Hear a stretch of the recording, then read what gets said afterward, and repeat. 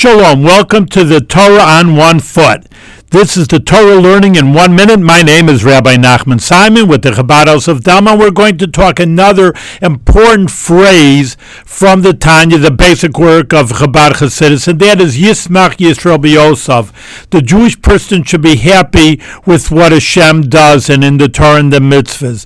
This is a very important idea. A lot of people are lacking happiness or they're depressed. They don't have meaning in life. And here the Tanya tells you clearly that a person should just be happy, number one, that they're Jewish, number two, that they have an incredible universal mission of bringing godliness into this physical world, and therefore a person should be very, very happy carrying out this mission. If a person has an important position, they're very happy. Doesn't make a difference to them if it's a lot of work or they have to work extra hours. Someone who doesn't like their job is counting the minutes before they get out of work.